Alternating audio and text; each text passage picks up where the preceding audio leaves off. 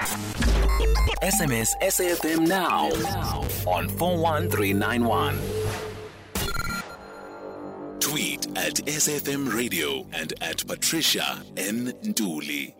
Social conversations. Well, it's that time of the evening on a Monday where we are raising the bar, and all we simply want to do is make sure that we support and strengthen the resolve of all of us as A-teamers and South Africans who wish our country to be one in which integrity, right, and the rule is not the exception. Integrity is the rule, not the exception. We should all have integrity. That's why we have Raising the Bar tonight. We are going to be talking about employees' duty of good faith, something that I'm very pleased we are going to be discussing, not only for those who are currently employed, for those who are looking for employment as well, for those who are managers, for those who are running businesses, and those who are in human resources. We're going to be talking to our guest, Penny Milner-Smyth, who is from Ethicalways, and she's also going to be joined by Carmen Abboy. Carmen's going to have to help me with her last name, actually. I apologize, Carmen, if I've said it wrong and I've butchered it, but you're going to have to assist me. Carmen is an attorney who specializes in labor law. Ladies, a very good evening to both of you. Good evening, Patricia and the listeners. Good evening, Patricia. Good evening, listeners. Carmen, before we even go further, please help me. How do I say your last name? It's Abboy. Ah, so simple. I'm going to be able to say it after this. Thank you very much. So I'm going to start with you, Penny. I mean, please explain to us the relevance and significance of tonight's topic as we are helping each other to raise the bar. Well, maybe, Patricia, the way to put it is that over the past 6 weeks, we've been focusing a great deal on wrongdoing and how to respond at work in the face of wrongdoing. So tonight we're shifting our focus to right doing. If we think about it, it's a very small percentage of people who set out to use their careers as a vehicle to achieve corrupt gains through unethical activity.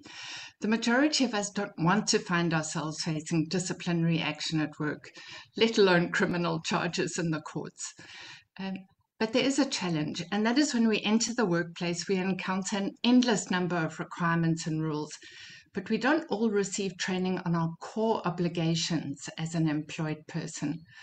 We tend to focus on what we're required to do in terms of the tasks, the duties listed in our job description. So tonight, Carmen's going to be helping us understand a different type of duty. It's something that unites all of us who are employed at any points in our careers. It's one that we accept when we sign an offer of employment. And we might not realize that we are signing agreement to fulfill the duty of good faith. I often call it a moral duty, but I'm sure Carmen will describe it as a legal duty. Thanks, Patricia. Well, I'm so glad we have Carmen with us this evening because she'll give us the legal perspective, the legal duty. Carmen runs a labor law consultancy, which includes serving as an independent chairperson for disciplinary hearings. And the benefit of an independent chairperson is that both employers and employees can have confidence in the impartiality of the findings made. It also means that Carmen is skilled at seeing matters from the perspective of both employee and employer. A person that is needed, a skill that is needed, especially when there's a dispute. So, Carmen, please introduce us to the duty of good faith. Thank you, Patricia. So when we sign an employment contract, we as employees commit to fulfilling certain duties. And these are not just the types of duties that are listed on our job description, but what we call common law duties. Now, even if these duties are not set out in our contract, they are what we call implied. And it is important that we understand these implied duties. Otherwise, it's very easy to fall into the trap of not fulfilling them. And this can obviously have potentially bad consequences, not only for our careers, but also for our reputations. Now, there are a few of these implied duties in law, but for me, the duty of good faith is especially relevant to the theme of raising the bar. So, Carmen, you have already used words and terms like contracts, right? Like implied duties. Help us understand this duty of good faith in a practical way. Certainly. So the duty of faith basically requires employees to consistently act in the best interest of the employer. If I could explain it in general terms, it requires employees to act honestly and with integrity, and also to ensure that they do not compete with the employer, that they do not steal from the employer, or that they do not defraud their employer. Now I understand it. Can you also please help us understand what this good faith would look like in practice? I mean, what type of behavior shows good faith? Yes, so it's really honesty in all dealings with your employer. Obviously, there's a host of examples that I could provide, but I believe that we demonstrate good faith the moment we walk into the workplace, really on a continuous basis. Some examples would be recognizing that all property of the employer belongs to the employer and needs to be used optimally in the interests of the employer, dedicating your time and attention to the employer during work hours. And by that, I mean whether you are at work or working from home, maintaining confidentiality, bringing to the employer's attention information about any harm caused by oneself or even others, so that appropriate corrective action can be taken against those employees, and also not lying to your employer. That's another example. All right. At least there's the practical examples, and all these border around integrity. I think more than anything else, it borders around integrity. So, on the other hand, what would be some practices or examples of bad faith towards the employer? Or maybe let's start with the good ones for the employer as opposed to the bad ones. Yeah, so the good ones would be the examples that I've just provided you with now. And as I mentioned, the moment you step into the workplace, you would need to act in the interest of your employer. On the other hand, bad faith towards the employer, and again, there is a host of examples that I could provide.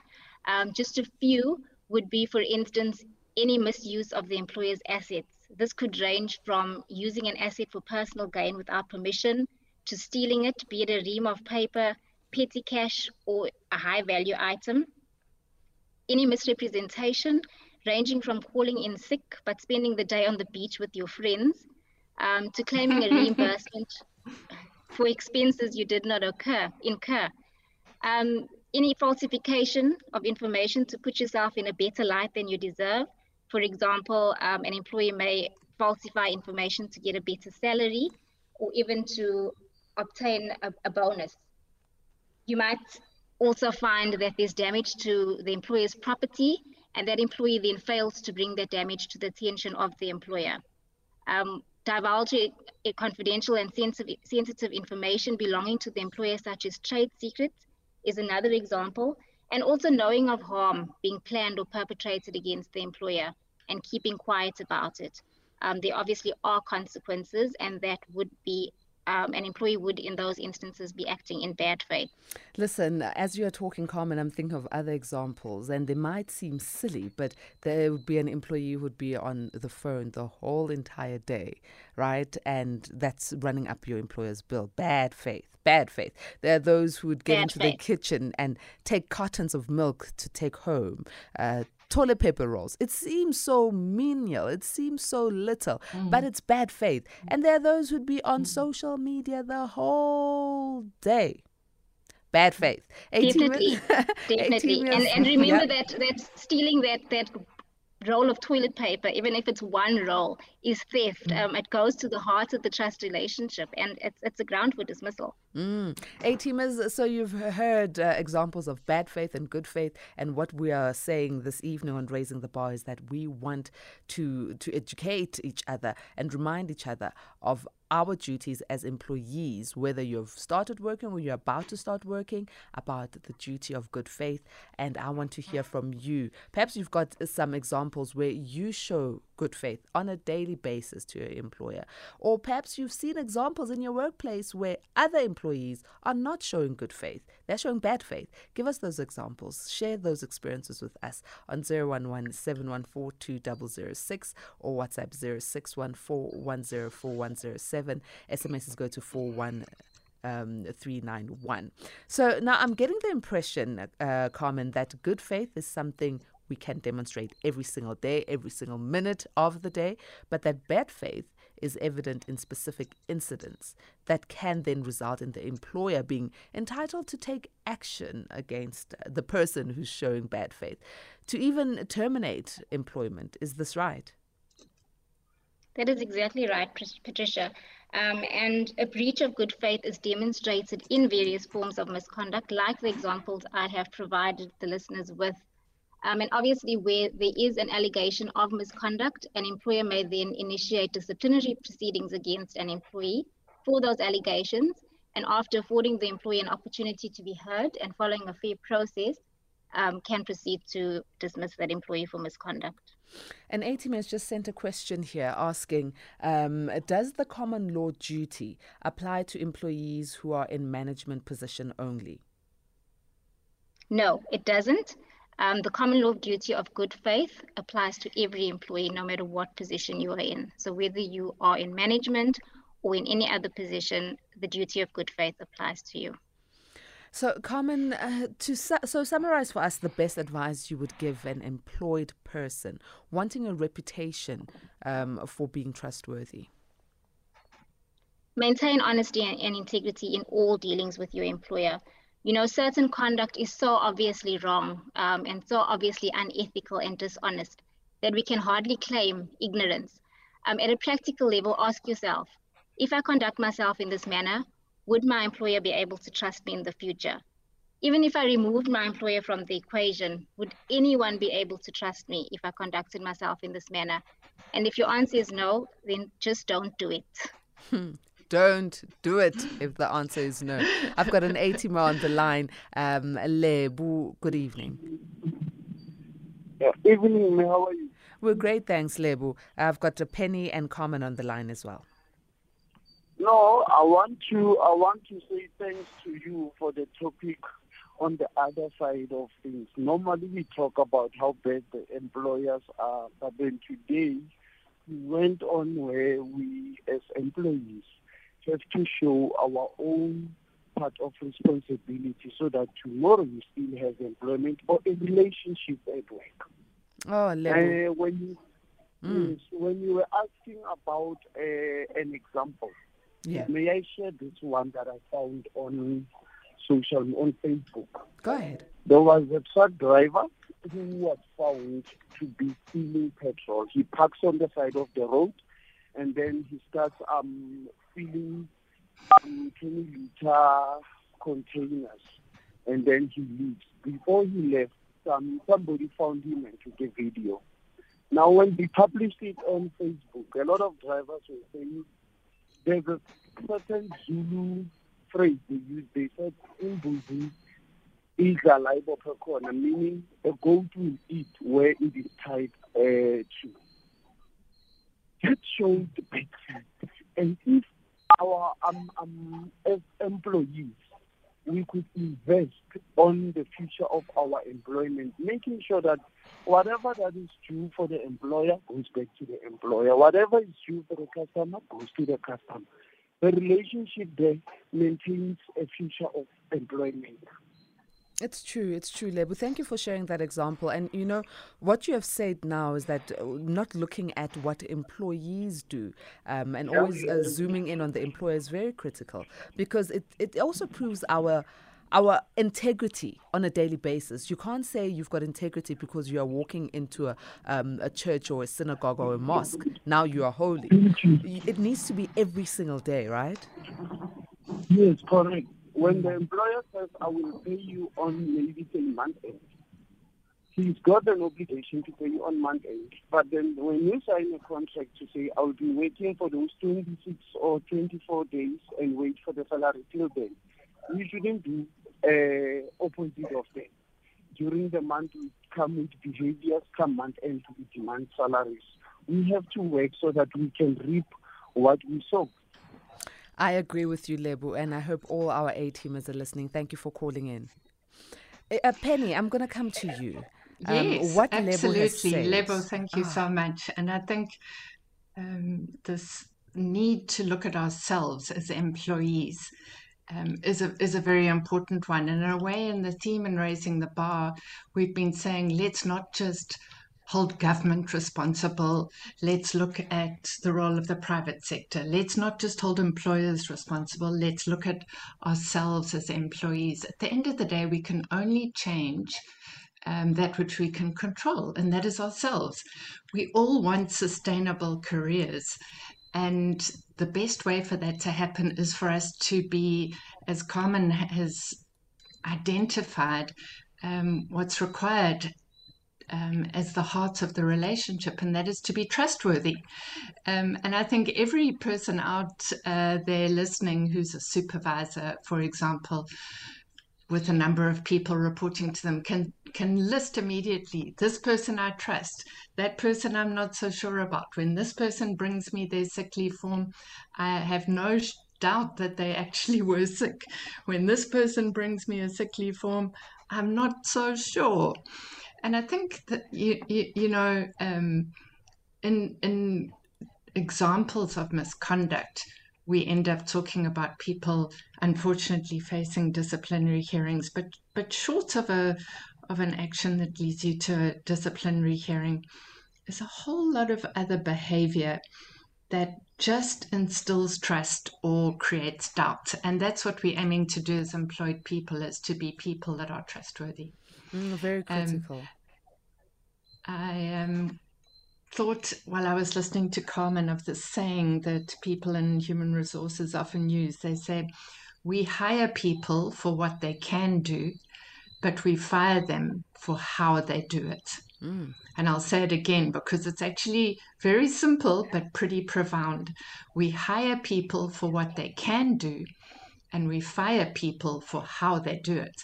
And it's a shocking reality, is that at the end of the day, it's often not the skills we apply, but the behavior we employ in applying those skills that is the difference between us having a successful career and not. So being ethical is just a lot more than avoiding what might be listed on a disciplinary code that you get when you join the company, for example. It's a lot more than just avoiding stealing, for example. It's that whatever situation we find ourselves in, we must have this concept of good faith at the top of our mind.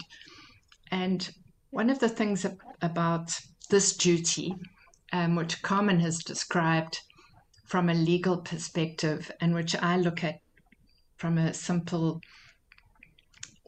way of saying that these moral duties, they're not just duties that you note, they actually require action. So, for example, if we find ourselves in a situation where we know of wrongdoing or harm that's being done to the organization we work for, and we are silent about it, we are allowing that harm to happen. And I'm linking back now to our previous discussions about the importance of speaking up and exposing wrongdoing. And if I go back to what Lebo has just been saying, as the caller, it's in all of our interests for the business to be successful in the long run. And sometimes we have to do that which is uncomfortable. And sometimes exercising these moral duties is not a comfortable thing to do. It might be scary, but we need to do it. I couldn't agree with you more. Before we round up, I want to come back to you, Carmen. Should an employer find that their employee is not acting in good faith, what are the first steps to take, especially in the small businesses where there isn't a huge HR department?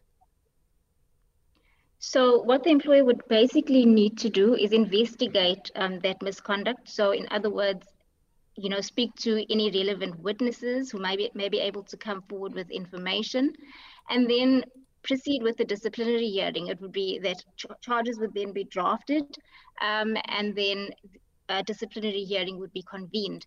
And obviously in that instance, you then get a chairperson to chair the hearing, to listen to the evidence and to decide whether the employee is in fact guilty of the misconduct and what sanction would be appropriate in those circumstances. All right, as simple as that. Yeah, go ahead, Penny.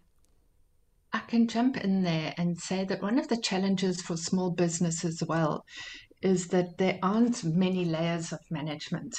And so to find someone in the business who can serve as a judge, as it were, an internal chairperson of a hearing, who can meet the kind of independence or demonstrate complete independence, that criteria, it's pretty hard to achieve that, which is where this idea of acquiring the services of an independent chairperson to run the hearing so that the business owner is not bogged down in that and they're not having to put their partiality aside.